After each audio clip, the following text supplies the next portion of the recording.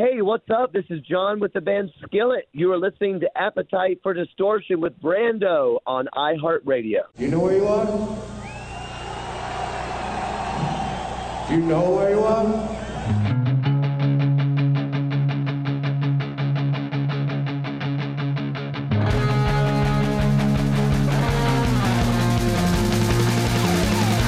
This is Appetite for Distortion.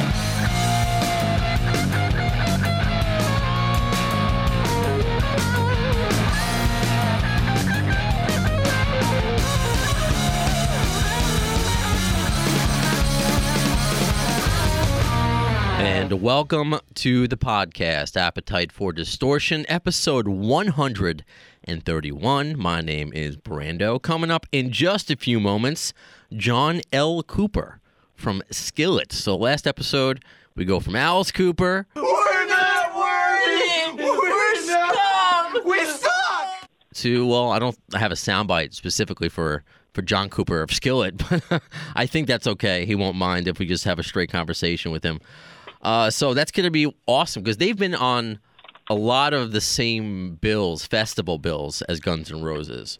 And we're also going to talk to him about his upbringing, where he started his singing in church. And if you know anything about Axl Rose, he did the same thing. So they've, obviously, John L. Cooper and Axl Rose have had kind of different paths when it comes to religion and faith. So that might be an interesting part of the conversation. However, I need to introduce my co-host, which I do have a soundbite for. Vincent LaGuardia Gambini. Maybe not the same Vinny, but Vinny from NYC. How are you, sir? I am doing well. How are you doing today? I told you that I was going to have soundbites for you. You were serious about that? Yeah, when I tell people my name is Vinny from New York City, I usually get those types of jokes. I'm called my cousin Vinny on the regular, so I was expecting it. Well, I thanks for coming on. You were one of the ones that I put out there where I said, what is the 6 degrees of Guns N' Roses bacon, the skillet? And you came in with just a really informative answer regarding the church thing that I thought. And once we kind of agreed to do the episode, then we just found out just the amount of festivals that they have played together, including the upcoming Exit 111 Fest, or 111 Fest. I forget how it's pronounced. So we'll talk about that. Skillet has a new album coming out next month and all of that fun stuff. But first, I want to talk to you because it's cool to me because I've had a lot of listener co-hosts on, but they're normally from other countries, other continents, or maybe another part of the world. Let's just say that for now, let's just say, so we clear it up, just because you're from New York, we don't know each other. I have no, right?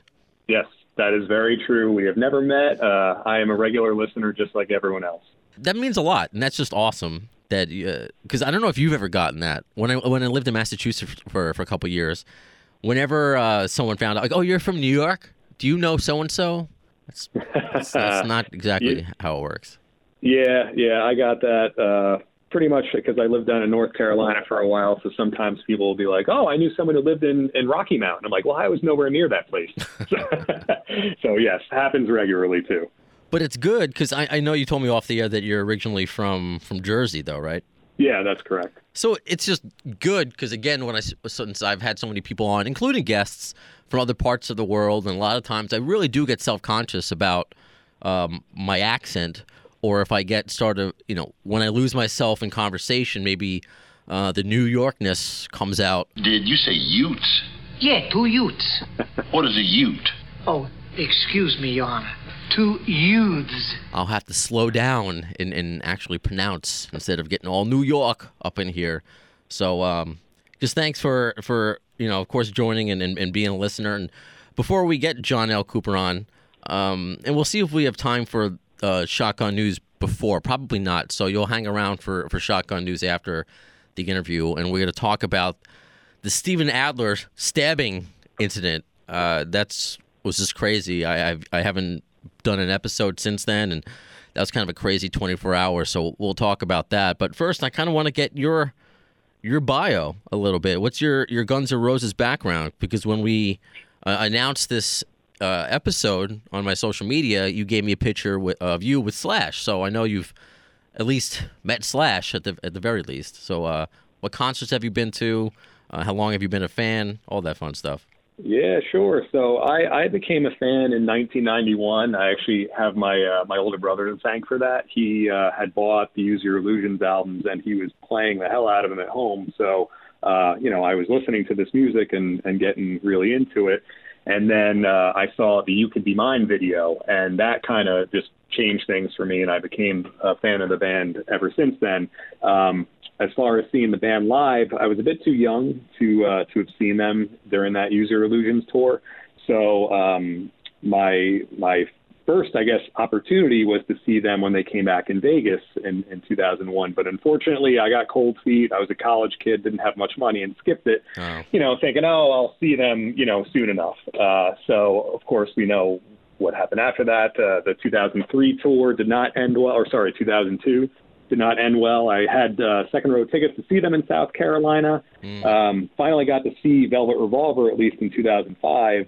And then I did finally see Guns N' Roses at 3 of the 4 shows at the Hammerstein Ballroom in 2006. Okay. And and since then I've seen New GNR, several times. Basically, anytime they came through the area, I would go see them. And then I've seen the Not in This Lifetime shows. I think four shows I've been to so far for that. Wow, you're really catching up. So many of so many fans have just been to so many more shows than I've been, but I guess I can only blame my work schedule. See, working in radio doesn't help you go to concerts all the time. I have to be here because radio is on 24/7. Someone's got to man the ship at times. But that's that's pretty sweet. I'm assuming like your older brother did with you, teaching you. I mean, do you have kids that you're teaching about GNR? Are you passing down the legacy? Yeah, actually, it's funny you asked that. My older daughter is about 3.5, and I've been introducing her to. She actually knows who Slash is by the top hat. Sure. But I'm easing her into it. I'm not letting her listen to like Perfect Crime or anything like that right off the bat. So, easing into it, like I said. Probably a Sweet Child of Mine, and that's it. That might be the safest Guns N' Roses song. That's it. Mm-hmm. So that's pretty cool, man. And I appreciate, you're a listener of the podcast, and it's just unique how people, I've said it before, all over the world, but then kind of right here in my backyard, you're able to, I mean, hopefully next time you're able to kind of come in studio. I know it's a bit of a trek because where are you? The Lower East Side? Did you say? I live on the Lower East Side, but I work in Midtown. Oh, okay. So I'm in the city, 99% of the time. But I would love if our schedules align, and if I don't totally blow this today, I would love to come in and be in the studio there with you. Well, you have some radio background, right? You did in college? Yeah, 2 big semesters of college radio, nice. And then just did not go back to it. You really just got to stick with it, if you love it. It's really a hard career path. My savings will reflect that, but it's what I like to do in my life, and it's given me opportunities to interview people from Alice Cooper to John L. Cooper. No complaints here. Yeah, I like that connection, by the way, the Cooper connection. Didn't even think of that. It's funny. It was the same. They might be in the same label as Alice, because I've been talking to the same rep who helped me book Alice and Skillet. So her email said interviews with the Coopers, and she's like trying to she's like, I'm trying not to get confused of who goes when, and I said I refuse to make a hanging with Mr. Cooper's joke. I won't do that. Even though I did just by saying that. Yeah. And I believe now he's calling up. So we go from one Cooper to the next. John from Skillet. Hello? Hey, Brandon. This is John Cooper. Hey, John. How are you doing, sir? Good. What's up? I guess first thing is, so there's no L? There's no. I want to make sure I address you properly. No. Oh. No, nobody calls me. That's just my official whatever, I guess you call it, because there's so many John Coopers. So I put John L. Cooper on my official writing. Okay. Because you just never know, because I don't know if you're a sports guy, but like Stephen A. Smith on ESPN, there's obviously a lot of Stephen Smiths but people could say, "Hey, Stephen A." So I didn't know if I had to refer to you as, "Hey, John L." So, okay. No, you could just call me King or something like that. I'll be fine. Okay, sounds good. And John, I just want to let you know what we do on this podcast, in addition to the 6 degrees of Guns N' Roses Bacon connection that we make to kind of meet all these great people. We just use the GNR thing as an excuse to meet all these people. I also have listeners of my show come on and co-host, so they could talk to, their rock heroes, or if I have an author on or anything like that. So also on the line with me, even though he's in New York, he's not in studio with me. His name is Vinny from NYC, and he, as soon as I put it out there, a co-hosting opportunity with John Cooper, he jumped at it. Oh, cool. What's up, Vinny? Hey, John. How are you doing today? Awesome. It's nice to chat with both of you. Well, we appreciate the time, for sure, especially since, and might be the best way to start off, you're a Stranger Things fan. I'm following you on Twitter. Oh, yeah. I can't wait until this drops. However, my girlfriend's back home in Chicago for like another week, so I have to wait until she comes back after the next season drops. Oh, that's lame. You don't have to, but you're being a nice boyfriend by doing that. I'm a terrible liar. Yeah, it's one of the first trends I was ever on the front end of was Stranger Things, so I'm still pretty proud of that. And what about the? I guess I always start off my interviews awkward. What about the beard trend? Because I have a beard, but yours is like another. Yours needs to be, I don't know, kept in the Smithsonian. It's just so perfect, your beard. But people say like, "Oh, you're a hipster." I'm like, I had a beard before. I was hip before the stir. So when did you decide to grow it? I think the first time I grew it was. It's actually a really funny story. This is actually worth talking about. I think fans will think this is interesting or hysterical. We were going on tour with Stone Sour back in like 2000, maybe 10, maybe 11. And Skillet at the time, we were just getting on rock radio. We were kind of just getting to be kind of accepted as a rock band with a radio hit, which was awesome. But we have been accused by a lot of people of like being too soft looking.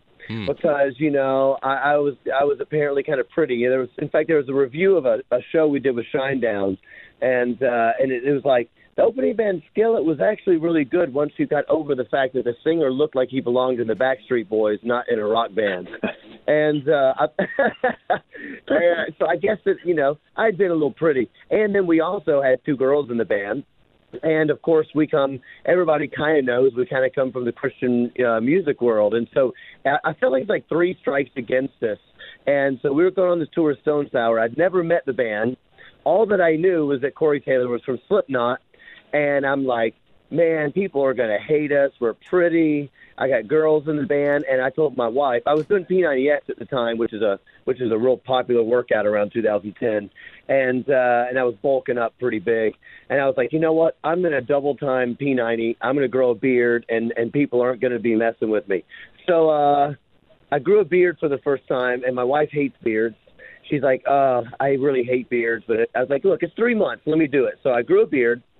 And then about 2 weeks into the tour, I was talking to one of the girls on the tour that was working, and she said, well, yeah, me and Corey, blah, blah, blah. And I was like, Corey who? She goes, Taylor. And I said, oh, are you married to Corey Taylor? And she goes, yeah. And I said, how come it's been 2 weeks and nobody told me that? And she said, well, I think everybody's kind of scared of you. So I was like, crap, I think I should keep this beard. So anyway, I ended up shaving it, and about 2 years later, my wife was like, you know what? I actually really miss your beard. I didn't think I'd like it, but it made you look serious. I think you should grow it, so I grew it again. So there's my funny beard story. And of course, in the end, Corey Taylor is the nicest person in rock and roll music, and treats everybody really good. So that's also like a certain kind of delicious irony of that story of me thinking they're going to treat me bad. But the whole band was amazing. Corey was amazing, and the fans were amazing. So I didn't have to do a beard, but here we are. Beautiful. Mine's not as funny because I grew up, I'm a 5'6", skinny Jewish kid from Long Island. I'm not going to intimidate anybody. And whenever I kind of grew a beard, I remember the first time was when the Giants won the Super Bowl against the Patriots the first time. So I grew a playoff beard, and I just look like a rabbi. I look like a rabbi. I don't want to look like a rabbi. That's not a good look for me. But I started doing a radio show that started at 4 in the morning, and I'm like, I just can't shave anymore. And then I started getting your wife seems to be in the minority, because as soon as I started growing a beard, I mean, I don't know, my luck with women changed, and I'll just leave it at that. So and my girlfriend now loves it. She doesn't want me to shave it. So I'm leaving it. and Vinny, I know you're baby face, Vinny. So I don't know how your wife feels. Well, when I do grow out my beard, she calls me a caveman, so I do keep it trimmed. Okay. Yeah. Everybody's got their thing, you know. All right, fair, lovely, fair enough. So in addition to talking about beards and Stranger Things, of course, I want to talk about the new album coming out next month, right? Victorious? 1 month from today. Okay, wow. Where does unless this isn't filming today. Is this filming today? I'm releasing today? No problem. I try to do this in much as real time as possible, so it's July 2nd. I'm going to put it out July 3rd. Okay, yeah. So yeah, we can say that. 1 month from today, our record comes out, and I am so pumped up about it. Where did the title come from? Victorious. I'm sure it was not beard related. Yeah, it's about me on my throne with my beard and my mug of ale. Let's see, Victorious. Well, there is a song on the record called Victorious, and we weren't planning on calling the record that, but after we finished the album, you're not writing 30, 40, 50 songs for a record, and sometimes it's not until the end after you've chosen the songs that you look at it and you go, oh, wow, there's a really cool theme running through this album, because, probably there's not a theme running through 40 songs, but for 10 there could be. And when we finished the record and looked at it, it just seemed that there was a lot of songs dealing with this kind of life is hard and it's going to knock you down sometimes, but you can be victorious through the fight. But it's kind of encouraging people. I think we kind of live in a culture right now that people don't want to be in the fight. They just want to be victorious. They want to win. They want to have everything go great. Everything is awesome. Each day is awesomer than the last. But that's not really what life is like. And I think there's like a generation of people growing up that are not realizing that life can suck really bad sometimes, and you have to go through the sucky parts to enjoy the good stuff. So that's kind of a theme on the record, and I thought it was an inspiring title to call the record Victorious. I like that, and I completely agree with it, too. I like to think that I'm not a millennial, because I'm not going to say that you were referring to millennials, but that's just been kind of, I guess, today's culture where you want the instant gratification without really earning it, so to speak. Absolutely. And you got to do that. That's how I've always felt about radio. It took me 7.5 years to get full-time. Even doing this podcast, I had to prove it to myself to get on the iHeartRadio app, to have rock news outlets pick me up, to get big guests like John Cooper and Alice Cooper last episode, and I've had to work for it. It's been very, very difficult. Yeah, awesome. I think that's the story, man. I love it. Right on. And I'm wondering, because you mentioned before, like, what would be the biggest tour you've been on with Stone Sour, but now you're going out with Alter Bridge. That's another big tour and success for you guys and gals. Yeah, I mean, the funny thing about Skillet is I always tell people this. It always sounds like I'm bragging until you hear the whole sentence, but I always tell people that Skillet is the biggest, most successful selling band that you've never heard of.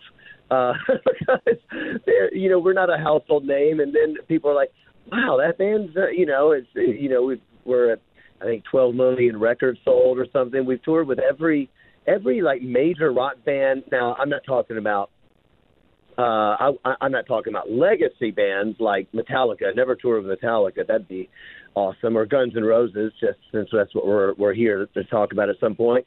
But we've been, in terms of anything that's kind of modern, we toured with just about everybody. We toured with Nickelback in Europe a few years back. 3 Days Grace, Breaking Benjamin, Korn last summer, Stone Sour twice, Shinedown multiple times. I mean, it's a pretty long list that we've been out with. And yes, we toured with Alter Bridge a little bit in Europe, only about 10 dates. So this will be the most we've toured together, but I love the band. And speaking of, we toured with Creed as well. So Skillet's been around for a very long time and kind of been through it.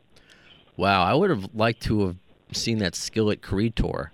I saw Creed It was fun. years ago at Nassau Coliseum with Jerry Cantrell and there was some other act that I'm forgetting right now.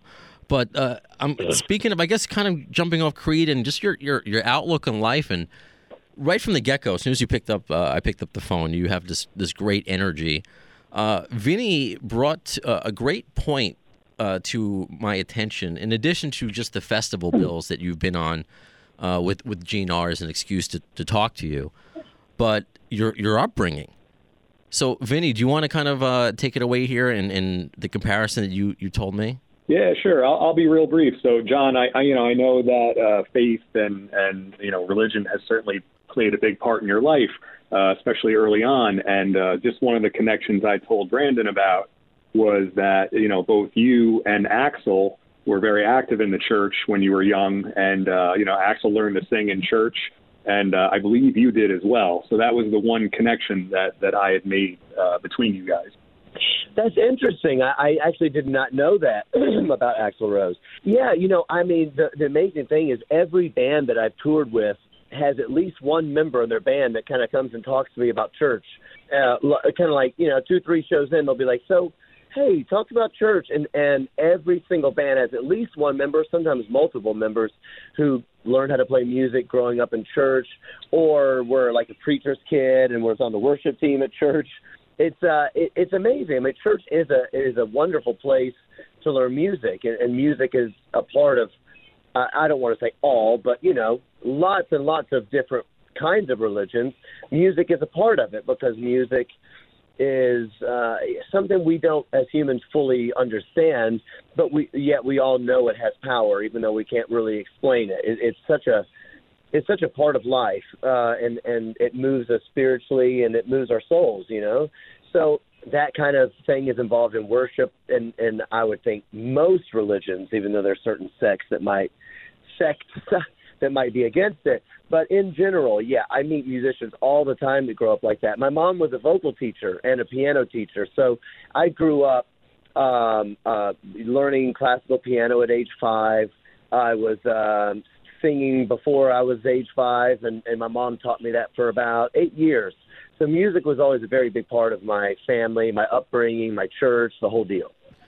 Do you feel that's I'm assuming that's helped you with your success, but has it been hard because of, I guess, the cliche of what the rock and roll lifestyle is, and perhaps the temptation that's out there? Because you're not, because you are, it's not like you're just playing Christian rock festivals. You're going out there with bands that like to party.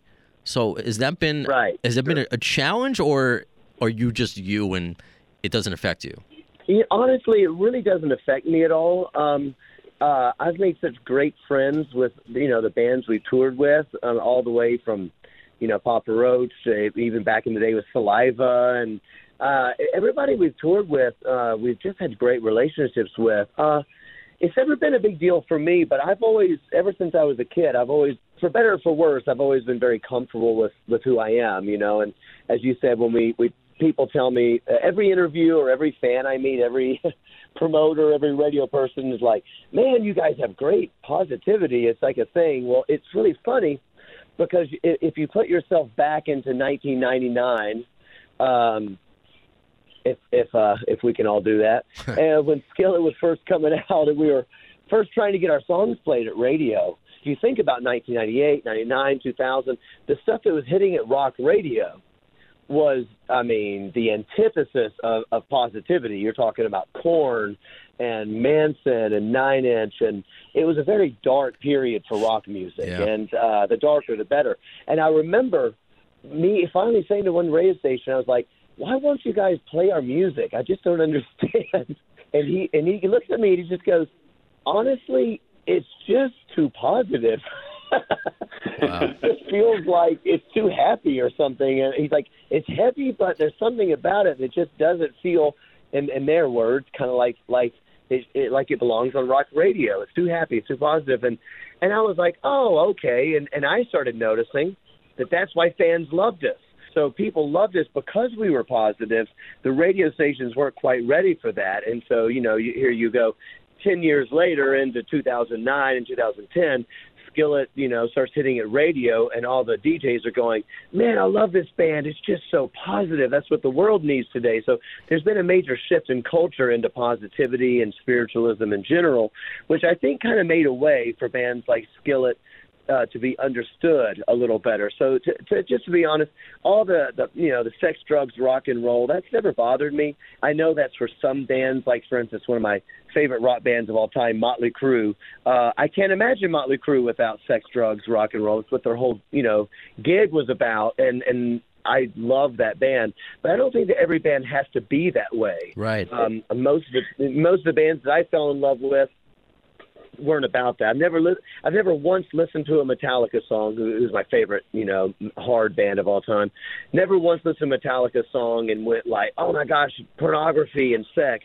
It never hit me that way. This was great music, and it made me feel good. And you've stuck with your morals the entire time, even though when radio is kind of telling you to be different. And that's just amazing. And you're right. Otherwise, it's all the same. I like the dark music, but and I don't even consider you guys, it's not like I'm listening to the Partridge Family or the Brady Bunch. You guys are heavy, but you're not singing about, decapitating people or, just the lyrics aren't that dark. And that's why I still like Creed. Creed was kind of the same way. I saw you as kind of like an evolution of Creed. I kind of agree with that, actually. Yeah. Well, that's cool. I kind of agree with that. I think you had like Creed, and you kind of had like Evanescence, I would say, to a degree, and there was like a group of bands that people started going, hey, are they a religious band? And funny enough, I think it might have actually annoyed the bands themselves, because they were like, no, we're not a Christian band. Why do people keep saying that? But it was kind of like, it was easier for people to kind of put it into some kind of category, and they hadn't quite heard that kind of positive feeling before. Evanescence was a very spiritual sounding band. It had a romance to it and a spiritualism to it that was really good. I just think that, for me, I love music that's authentic. And for me, I don't care if it's religious or even anti-religious. I mean, I know that some religious people get very offended by anti-religious music. I kind of just like music, and so if Trent Reznor sings something that I don't really agree with, which happens from time to time, or Manson, Marilyn Manson might be even a better example, because he can be kind of, I don't mean anti-really religion, but like anti-organized religion, maybe you want to say. Sure. There's some things that I don't dig that he says, but I'm a huge fan. One of my favorite rock acts, and I listen to it, and I'm like, I don't know, I believe him, and I just want to feel something when I listen to music, and that's kind of all that I ask from these radio stations. If they're not understanding who you are, I go, man, listen to the track and tell me if it makes you feel something. If it doesn't, don't play it. If it does, screw everything else. Play the song. And I think it's that attitude and that acceptance of all kinds of music is why you guys keep getting asked to do all these major festivals. Vinny, you were listed. You read your message that you sent me that you listed like a bunch of festivals that Skillet has just played with GNR and/or Slash. Oh yeah, gosh, so many. Rock on the Range in 2010 with Slash, Grass Pop in 2018 with GNR, 2013 with the new GNR. Rocklahoma with GNR, Food and Truck and Rock Festival in 2015 with Slash and Miles Kennedy. So yeah, you guys have shared so many bills with not just GNR alumni, but just a lot of diverse amounts of bands. And the upcoming, is it the Exit 111 Fest or 111 Fest? Forgive me for not knowing that. You know what? I've forgotten the name of it too, but I know the one you're talking about. It's my first time ever playing with Ministry, which is nice, really kind of funny and cool and weird, so that ought to be a cool time. But yeah, GNR, and it's going to be awesome. Have you had any, I don't know, whether interaction, meeting Slash, or just watching them side stage, since you're such a fan of music, in addition to it being your profession, you're a fan. So I'm just curious if you take time to watch other people's sets.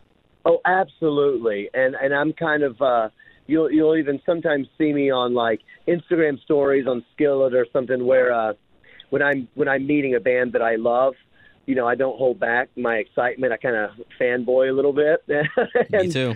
And the reason I guess it's funny is because, when you're in the business, you're not really supposed to act like a fan. But I'm like, dude, you're playing with Metallica. I mean, it's or whoever, and you're freaking out. I never got a chance to meet Guns N' Roses. I would love to.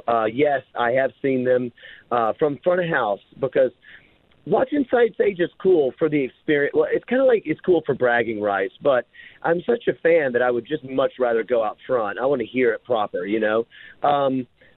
I'm not saying that it's not cool to watch it. If you've never watched a band from Side Stage, it's a great thing to do. But I always watch bands from Side Stage. But if it's a band I love, we played with Maiden 5 or 6 times in the last 2 years. I have to go out front. I just got to see this thing, And I always do Instagram stories about me singing along with their songs because I don't know. I think if you lose that kind of love, that kind of childish love for music, I don't know. That's where the magic's at for me. I just don't want to lose that. I remember the first time I ever heard "Welcome to the Jungle." I remember I was in a music store. Remember that, kids? Like when people used to go to music stores to hear the music. Oh yeah. And going into the store, and they have all the posters up, and they recognize me because I always go in, and they're like, dude, you've got to hear this. I'm like, what is it? It's called Guns N' Roses. You got to hear it. And I'm like, everybody's always like that. You got to hear this. And I remember the very first time I heard that introduction with the delay pedal, the dun dun dun dun thing. Oh, you just have that feeling like everything's about to change. It's all going to change right now, and I don't want to lose that. So yeah, if you follow Skillet, you'll always see me with the Instagram stories freaking out about the bands I'm playing with, Cinderella, whoever it may be. Tom. Well, I wish Tom Kiefer would get Cinderella back together. I think he said recently that ship has sailed or something like that, and it's unfortunate. Yeah, no, it certainly is. But it's cool that you've kind of been on the same bill with different versions of GNR and Slash, and then they're together. So at least they mended fences. That's why whether I say like it doesn't matter what religion or organized religion you believe in. I think faith and belief, is important. As long as you just have the core of that, that'll help you get through. I think so too. I think that as far as like a standard, I mean, me and you are getting very philosophical here. People listening are probably like, what are they on about? Is what I do. But I mean, as a standard of like human beings having to live together, I'm kind of like, hey, what kind of better rule could there be than what you just said? Like, we don't have to agree on politics. We don't have to agree on religion. You don't have to agree on this stuff, but you have to have some sort of civilized things that we can agree on. And I think treating people fairly, loving people that aren't like you. You don't have to agree with them, but you can love them either way. Keeping that faith that you just said, that faith and that belief, seeing the best in society rather than seeing the worst. If all you ever do is see all the negativity and the worst in other people, it's just going to tear people apart. And I kind of, I don't ever talk about politics, but it's pretty clear to say that's what's happening now on all sides of the spectrum. We're just tearing each other apart because we disagree with each other on things. And I just think we need to chill out. I might sound stupid. Chill out and love people. It's pretty simple. It doesn't sound stupid because it's kind of how I feel. I mean, Vinny and I are angry New Yorkers. We're used to like wanting to punch people in the face on the daily. But while we still have that feeling, I'd like to think some things are just not worth it, man. It's just not worth it. Just peace. It's just, it's just relax. Like you said, just take a chill pill. I agree, man. And I'm gonna have the faith that that Skillet will open up for Guns N' Roses on a regular tour show, because you guys have to come on. You have to ask because I know you're doing the Exit 111 Fest the same day also with Tyler Bryant and the Shakedown, and I've had Tyler Bryant on. I've had Graham Whitford on the show as well, and they've opened up for GNR. So you got to ask them what the secret is. I know. I'm gonna ask them. I'm gonna make this crap happen, and if we do, then me and you got to get back on the phone, because it was almost like a weird, karma thing that you made it happen. That sounds like a plan to me. Divine intervention or just wonderful coincidence. I hope it happens. So in a month, as I release this podcast, Victorious, and then you have a new single out right now, Legendary, and then of course the tour with Alter Bridge. Anything else that we should know coming up on? I mean, you guys have enough, but what else isn't on coming down the pipe? Man, I'll tell you, yeah, it's busy. Well, the record comes out August 2nd, which you said. New single is Legendary. We will be releasing the video for Legendary very soon. We go on tour straight away first, actually, with Seven Dust. Oh, wow. And, Skillet, Seven Dust, Pop Evil. That lasts for about 20 shows. Then we go straight from that tour to Coville with Alter Bridge, which is going to be awesome. And then straight from there to Europe on our own headlining run in Europe. So it's going to be a really busy year promoting the new record. Check out the new single Legendary. It's a fist pumper. John, this really was such a pleasure. Vinny, while we have him, do you have any other questions or thoughts before we let him go? Yeah. If you don't mind, John. I know you've mentioned Metallica a few times in this interview, and I've read, how influential they've been for you personally. And I actually really enjoyed the Fight the Fury EP that you released last year as your metal side project. And the one of the singles that you've released so far, Save Me, is a pretty heavy track. So I'm just curious to know, are you planning to try and incorporate more metal elements into Skillet in the future, either on this, release that's coming out soon or future releases? Right. Well, so thanks very much, by the way, for even knowing who Fight the Fury is. That makes me like you more. I'm just messing around, but it does make me happy. I think that this record, Skillet has kind of been a hodgepodge of a lot of different sounds because we've been together so long. And I always try to kind of ride that line of, adding in a little bit of metal, I love the guitar solos, and that's very kind of reminiscent of my 80s kind of metal era and 70s influence, not era, influence. And so on this record, we did get to add a touch of that in. As you mentioned, Save Me is probably the one we've done on the most in several records. That kind of reminds me more of circa 2006 Skillet, for our Comatose record and that sort of thing. There's another track on the record, and we actually end the record with this metal jam that is basically going to make only a few people happy, like me and like you, Vinny, because it's straight up 1990 metal prog jam, and it's kind of just a thing to do for the fans that really like that side of Skillet. There's going to be a lot of people that do not understand what's happening, and it's fun and it's cool and it's a side of us that we really like. So yeah, there are some heavier things on the record. Save Me was one I was particularly excited about the fans hearing because it's very dark and gothic and a lot of emotion in that song, and it's a nice heavy riff. So hopefully in the future we will continue to keep adding those things in. Great. Brilliant. John, thank you so much for your time. Obviously, you're insanely busy. Where are you calling from right now? Because this is the quiet time when you're not on the road, right? I know. It's wonderful, man. I'm at home, actually. I have a couple of days off for the 4th. Got all my family coming over, setting up the volleyball net, and gonna eat a couple hot dogs or whatever. And it's just going to be really great. And then we're back at it on the 6th. Awesome. Well, happy July 4th, John. And just continued success. I became a fan. Maybe you know the name Lou Brutus. Oh yeah, I love Lou. Yeah, he has a radio show, Hard Drive XL. For those who don't know, who introduced me to bands like Skillet and Hailstorm, and and they play Guns N' Roses as well. So I know there are radio people out there waving that Skillet flag high, and thanks to them that I learned about you guys, and of course all the dates and festivals you've played with GNR. That's put me, you on my radar, and a lot of fans' radar, and awesome, and that'll continue.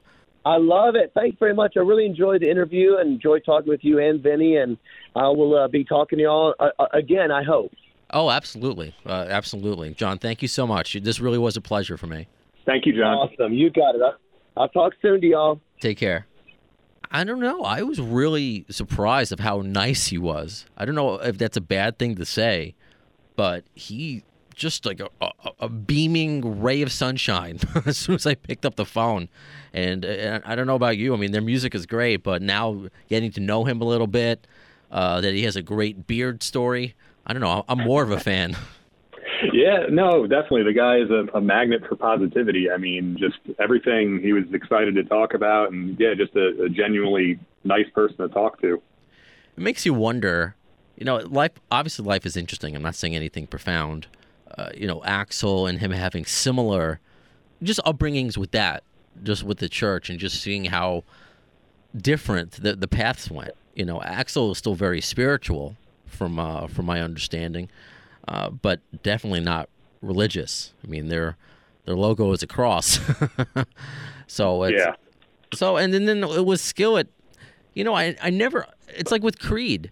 I never really I don't look at them as a religious band. I guess there are some overtones, but it's not like South Park with Faith Plus One. I don't know if you saw that episode. Give it up for Faith Plus One. Did, yes. Okay. It's not like that. So I guess I always looked at them as just a cool rock band. That's all I saw, and that's what we continue to get. So I think they're coming in our neck of the woods, the Alter Bridge and Skillet soon. So I don't know. Maybe I'll see you there, Vinny. But in the meantime, before we potentially meet up at any shows, we're gonna do something else together. I know that sounds creepy, but it's not. News. So we want to end this episode talking about what really took over the internet for a while, and that's with Steven Adler. There were reports by TMZ, and I don't know how you feel. I know TMZ is kind of a clickbait, tabloid kind of thing, but ever since they announced Michael Jackson's death before anyone else did, I kind of take them a little seriously, even though I don't like how they use their approach. But they had announced that Steven Adler had stabbed himself in the stomach. And of course, that report and every other report that picked it up, it included his history of drug use, getting kicked out of Guns N' Roses, him doing what was he doing? Crack on what was it? What was the VH1 show? Sober House. Yeah, Sober House. Yeah, with Dr. Drew, man. I feel. Yeah. How many people on his show have died? Whatever. That's a whole other story. Yeah. So, it's the first thing I think of. I don't know about you. Was Artie Lang. I'm assuming since you're a New Yorker, you know who the comedian Artie Lang is. Sure. Yeah. So if there are people who don't, I would like to think, but we have such a worldwide reach, you just never know. He's a stand-up comedian. He was on Mad TV. He was with Howard Stern for a long time, but he has had a massive issue with drugs and suicide attempts. There was one a few years ago where he stabbed himself in the stomach 8 or 9 times. It's scary. The guy, he's thankfully alive, but that's a whole other. Maybe he might be a good guest. He probably could talk about Guns N' Roses. Gosh, can only imagine. Yeah, I can only imagine as well. But that's what went through my mind, and I just kept saying, I want to wait until all the facts came out. Before we go further, what was your first reaction? Because it was either that some people said this was probably an accident, or he tried to kill himself. What did you think? Yeah, unfortunately, at first, I certainly was thinking, oh my gosh, is this a suicide attempt? A self-inflicted knife wound. That doesn't sound good, especially coming from a person who has known addiction issues and depression and mental health issues. So that is where my mind went first. And obviously I was hoping that wasn't the case, and ultimately it looks like it turned out that it was not the case, and that it was a true accident. Yeah, I was trying not to get carried away. I know you're a listener of the podcast, in addition to now a co-host alum. But I've mentioned, my history with depression, losing my dad to suicide. I almost lost one of my best friends. Her last thoughts before she passed out, and she was able to tell me this after because she survived, was of me, of how disappointed in her and I would be. That's kind of sugarcoating it just a little bit. But I'm ever since those moments, I'm very sensitive. Seems like with Chris Cornell or Chester Bennington or any celebrity, that when suicide is the topic of conversation, because I can't help but think of the family, because I am part of the family. I am a family of suicide. Even me, I don't want to say. I've been thought about how I would phrase this. I don't know. I was never strong enough to actually make an attempt, if that makes any sense. However, I definitely was somebody who would go to sleep all the time hoping I wouldn't wake up, or would drink so I could pass out like in the middle of the afternoon. So I had like a Scott Weiland kind of thing where you're doing like a slow version of it, to be honest, to be completely honest. So I'm super sensitive to it. And I know Steven doesn't have kids, but I'm thinking, all right, what is his family? They're reading this, maybe his nephews and nieces. I don't know the whole family tree of him. So I tweeted this and I posted it on Facebook. I'm like, let's just wait before we really jump to any conclusions until we get all the details. Mainly because there was already blame going around. Blaming Slash, blaming Axl, blaming Duff for kicking him out of Guns N' Roses all those years ago, for only having him do a couple guest appearances. So people are throwing blame around. And that is not good. That is not good. That was the one thing that bothered me too. Look, the guy has issues, but it's not fair to blame Axl / Duff for, his issues. So, I agree with you. I thought it was silly, honestly, to jump to that conclusion after seeing a TMZ headline. I know it's hard not to cast blame, and I say that from experience because it's like you're left wondering. Like you need somebody to blame. It's not like it's cancer. Yes, mental illness is a disease, but it's not as tangible as cancer or AIDS or something that's gonna that you can kind of blame. I guess. I mean, we're hopefully changing the narrative of it all and the stigma, but all I kept thinking about and why I love this band so much, why I started doing this podcast was, look at Axl, man. You don't think he deals with depression, that he's gone to therapy? Slash, the same thing. Duff, the same thing. You don't think these are things that they have dealt with in their own lives over time? Slash is still friends with Steven. I'm sure it was not an easy decision for him. It probably still hurts him today. But obviously I can't speak for Slash, but who knows his thoughts on it? Like, can Steven handle it? Is this what's best for him not to go out on the road with us? Is it an Axl thing? We have no idea, but the cast blame is extremely dangerous, and it was just causing divisiveness among the fans before we even knew what happened. So you really saw what fans thought about certain members of it. But thankfully, I tried contacting a couple people. Obviously, I'm not super in the know, but having done this podcast and being in radio, I do have a few contacts, and it was somebody, and I won't say who, but a friend of Steven reached out to me on Facebook and said that he is okay. This is coming from the family, and this is before the reverse story came out. So I was glad to kind of break that news to everybody that he's at least okay, and the person wouldn't say that's all the family wants to say right now is that he is 100% okay. And I also texted Chip Zanoff, who is been ever since I've had him on. He's just been really nice. He's very interactive with Twitter, and on my Twitter, always liking posts and whatever. So I know he's still very friendly with Steven. So I said, if it's appropriate, can I ask if he's at least okay? And he kind of relayed the same message. This is the message I got from the family. He's in good care right now. He's at 100%. But there was really no why, what exactly happened. Right. So that kind of leaves a question, and I have no inside knowledge of it. And it's just something for everyone to think about, and it's bringing back the conversation to Chris Cornell or Chester Bennington or Robin Williams, any of these people that we lose. I understand that these are public figures, and some people feel like, I have the right to know what's going on in their lives. That's when you got to take a step back and realize that these are people.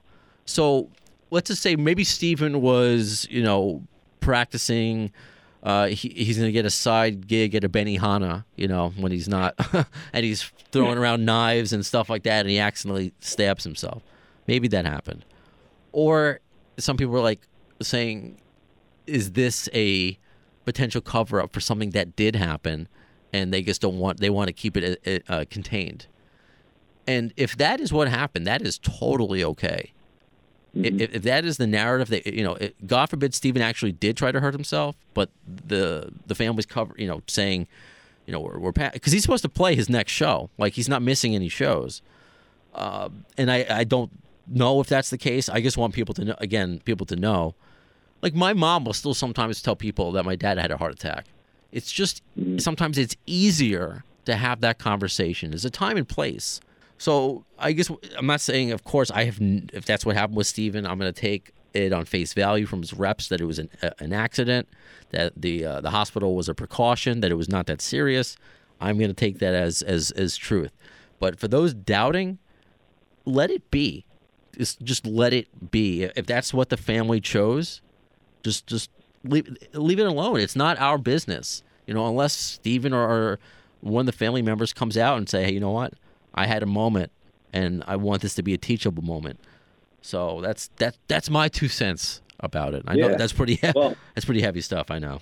Yeah. I mean, I wanted to add. I agree with you. Let it be for now. Obviously, that if it was an attempt, the family just wants privacy, and to kind of bring this, to you and your approach to this podcast. I think that's why you've been so successful. You're not pushing anyone for that information. You're just trying to get interesting stories out there. You're not trying to get anyone in those gotcha moments that create headlines. And so, I think you're right for, checking in, making sure Stephen's okay. And when he's ready, if he's ever ready, if it was something else other than an accident, he'll say so when he feels it's the right time. Agreed. And that's the approach I really try to have, especially in this Guns N' Roses world where everybody is afraid to talk and all these non-disclosure agreements. It's just it's been a challenge, but the fact that we can keep going and having these interviews, and I'm not going to change, even if I were, to become the Guns N' Roses version of Joe Rogan to be insanely successful. I still wouldn't want to get stories out of people they're not comfortable sharing. And that is also part of the reason why I share my story. Is because I want people to feel comfortable that I'm not going to ask them anything that I wouldn't ask of myself as well. But I will say that the major positive that came out of this was the unbelievable love for Stephen. Like, holy shit. Like, you knew that he was kind of a beloved member or ex-member, but I'm not even talking about on Guns N' Roses sites, on Blabbermouth, on Metal Sucks, and on all these sites that are just kind of notorious for, just shitty comments. Everyone was just sending out thoughts and prayers and hope, and even if before they knew that it was not a suicide attempt, I hope he gets better.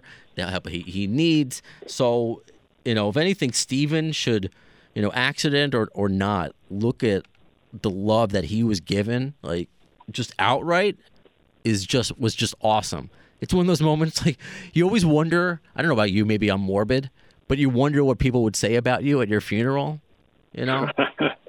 He kind of had that moment, as fucked up as that is to say. He kind of found out what people would say about him at his funeral. Yeah. And interesting that not many rockers commented publicly. None of the GNR guys. Todd Kearns did on his Instagram, I believe. And to that, I will also say, you don't know what was said privately. We just don't know. So I'm not going to take. I know there's a lot of silence in that camp, and sometimes silence is an answer. I'm not taking that. This was a serious thing that happened. I'm sure, at least one of the big three reached out and relayed the message, or something happened behind the scenes. That I would find very hard to believe if he was in serious danger that none of them would reach out to him privately. So. Yeah, I totally agree. And I've seen the comments about, I can't believe no one said anything on Twitter, on, Facebook. And it's like, come on, guys. This is a potentially serious incident. And I like you, I'd be shocked if no one reached out to him privately. But, that's none of our business either, right? For sure. And I mean, maybe you should know what Slash said since you and him are best friends forever. So that was me doing a callback to. I know we never got the story about how you met Slash, and that's the picture that's posted on our social media. Yeah. So I was lucky enough through work. Before the company I'm at, I was working in the music industry, and he was coming through to promote Apocalyptic Love. Came through our office. Okay. Our people there knew what a massive fan I was of Guns N' Roses, and so I had tickets to his show. That night he was playing Terminal 5, so I had tickets to the show and everything. So I got down there, went down the hallway to meet him and got a picture, and he signed my Appetite for Destruction record, which is, I obviously still have that in a safe spot. So it was a really cool experience. It was a brief meeting, but it was cool to meet someone you've been looking up to at that point for, gosh, what was that, 20 plus years, 25 years, something like that. So it was pretty cool. I think it's great. It's great when these guys are out and about and take time to meet fans, because that one little moment. Yeah, Slash has met, I'm sure, literally millions of fans over his career, and to no fault of his own. I'm sure he can't remember every single one, but you will always remember that. So that's a cool, special moment, and your coworkers helping you out.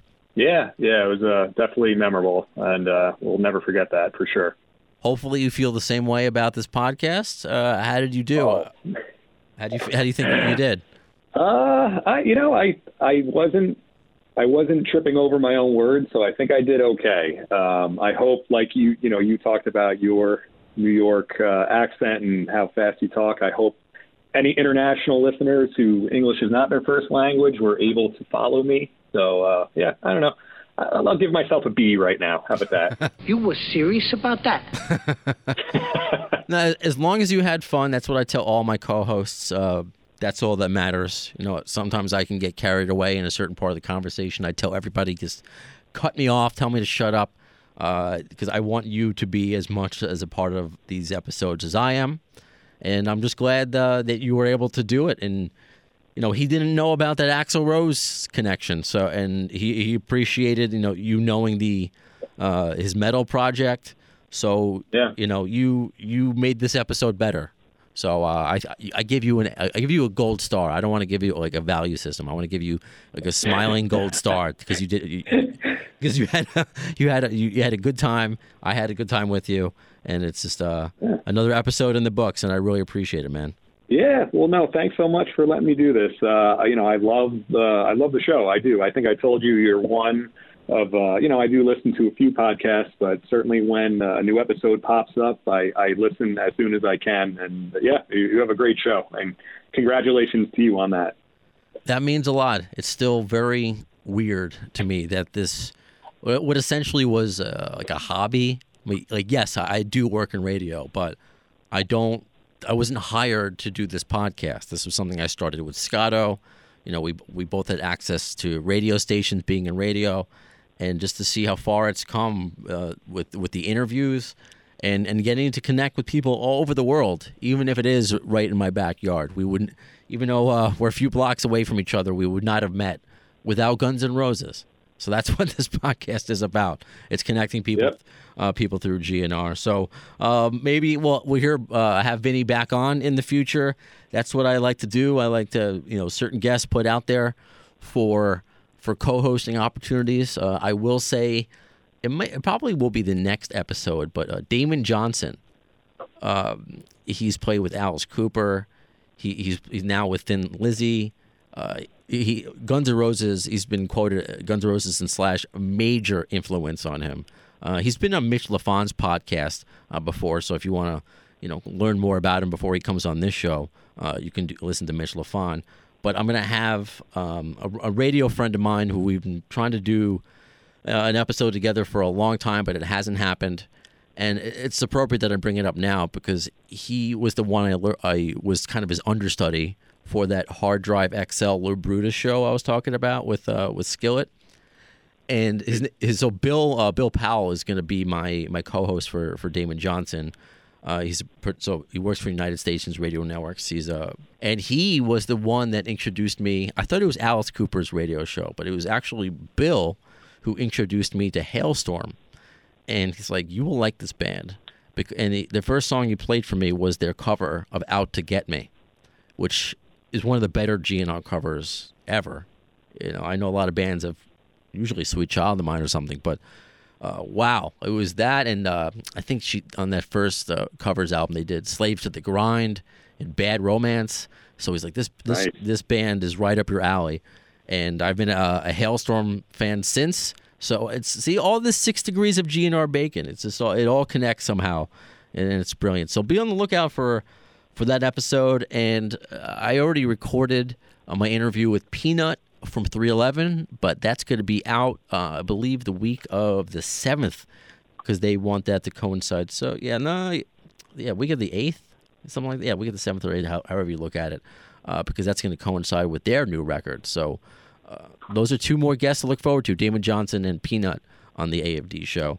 So unless anything else that you have to say, are you going to have your well, there are some curses, not too much, but you're going to have your girls listen to you on the radio, quote unquote, or your girl?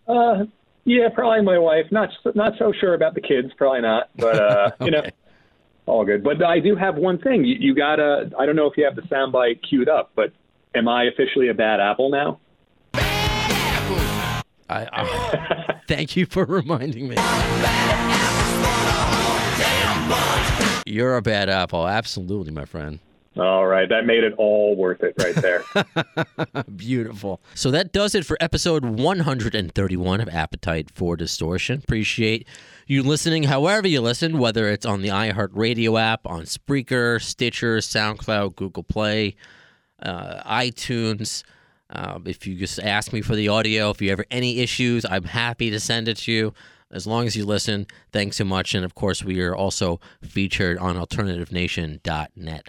When will you see the next episode of the AFD show? In the words of Axl Rose concerning Chinese democracy, I don't know if soon is the word, but you'll see it.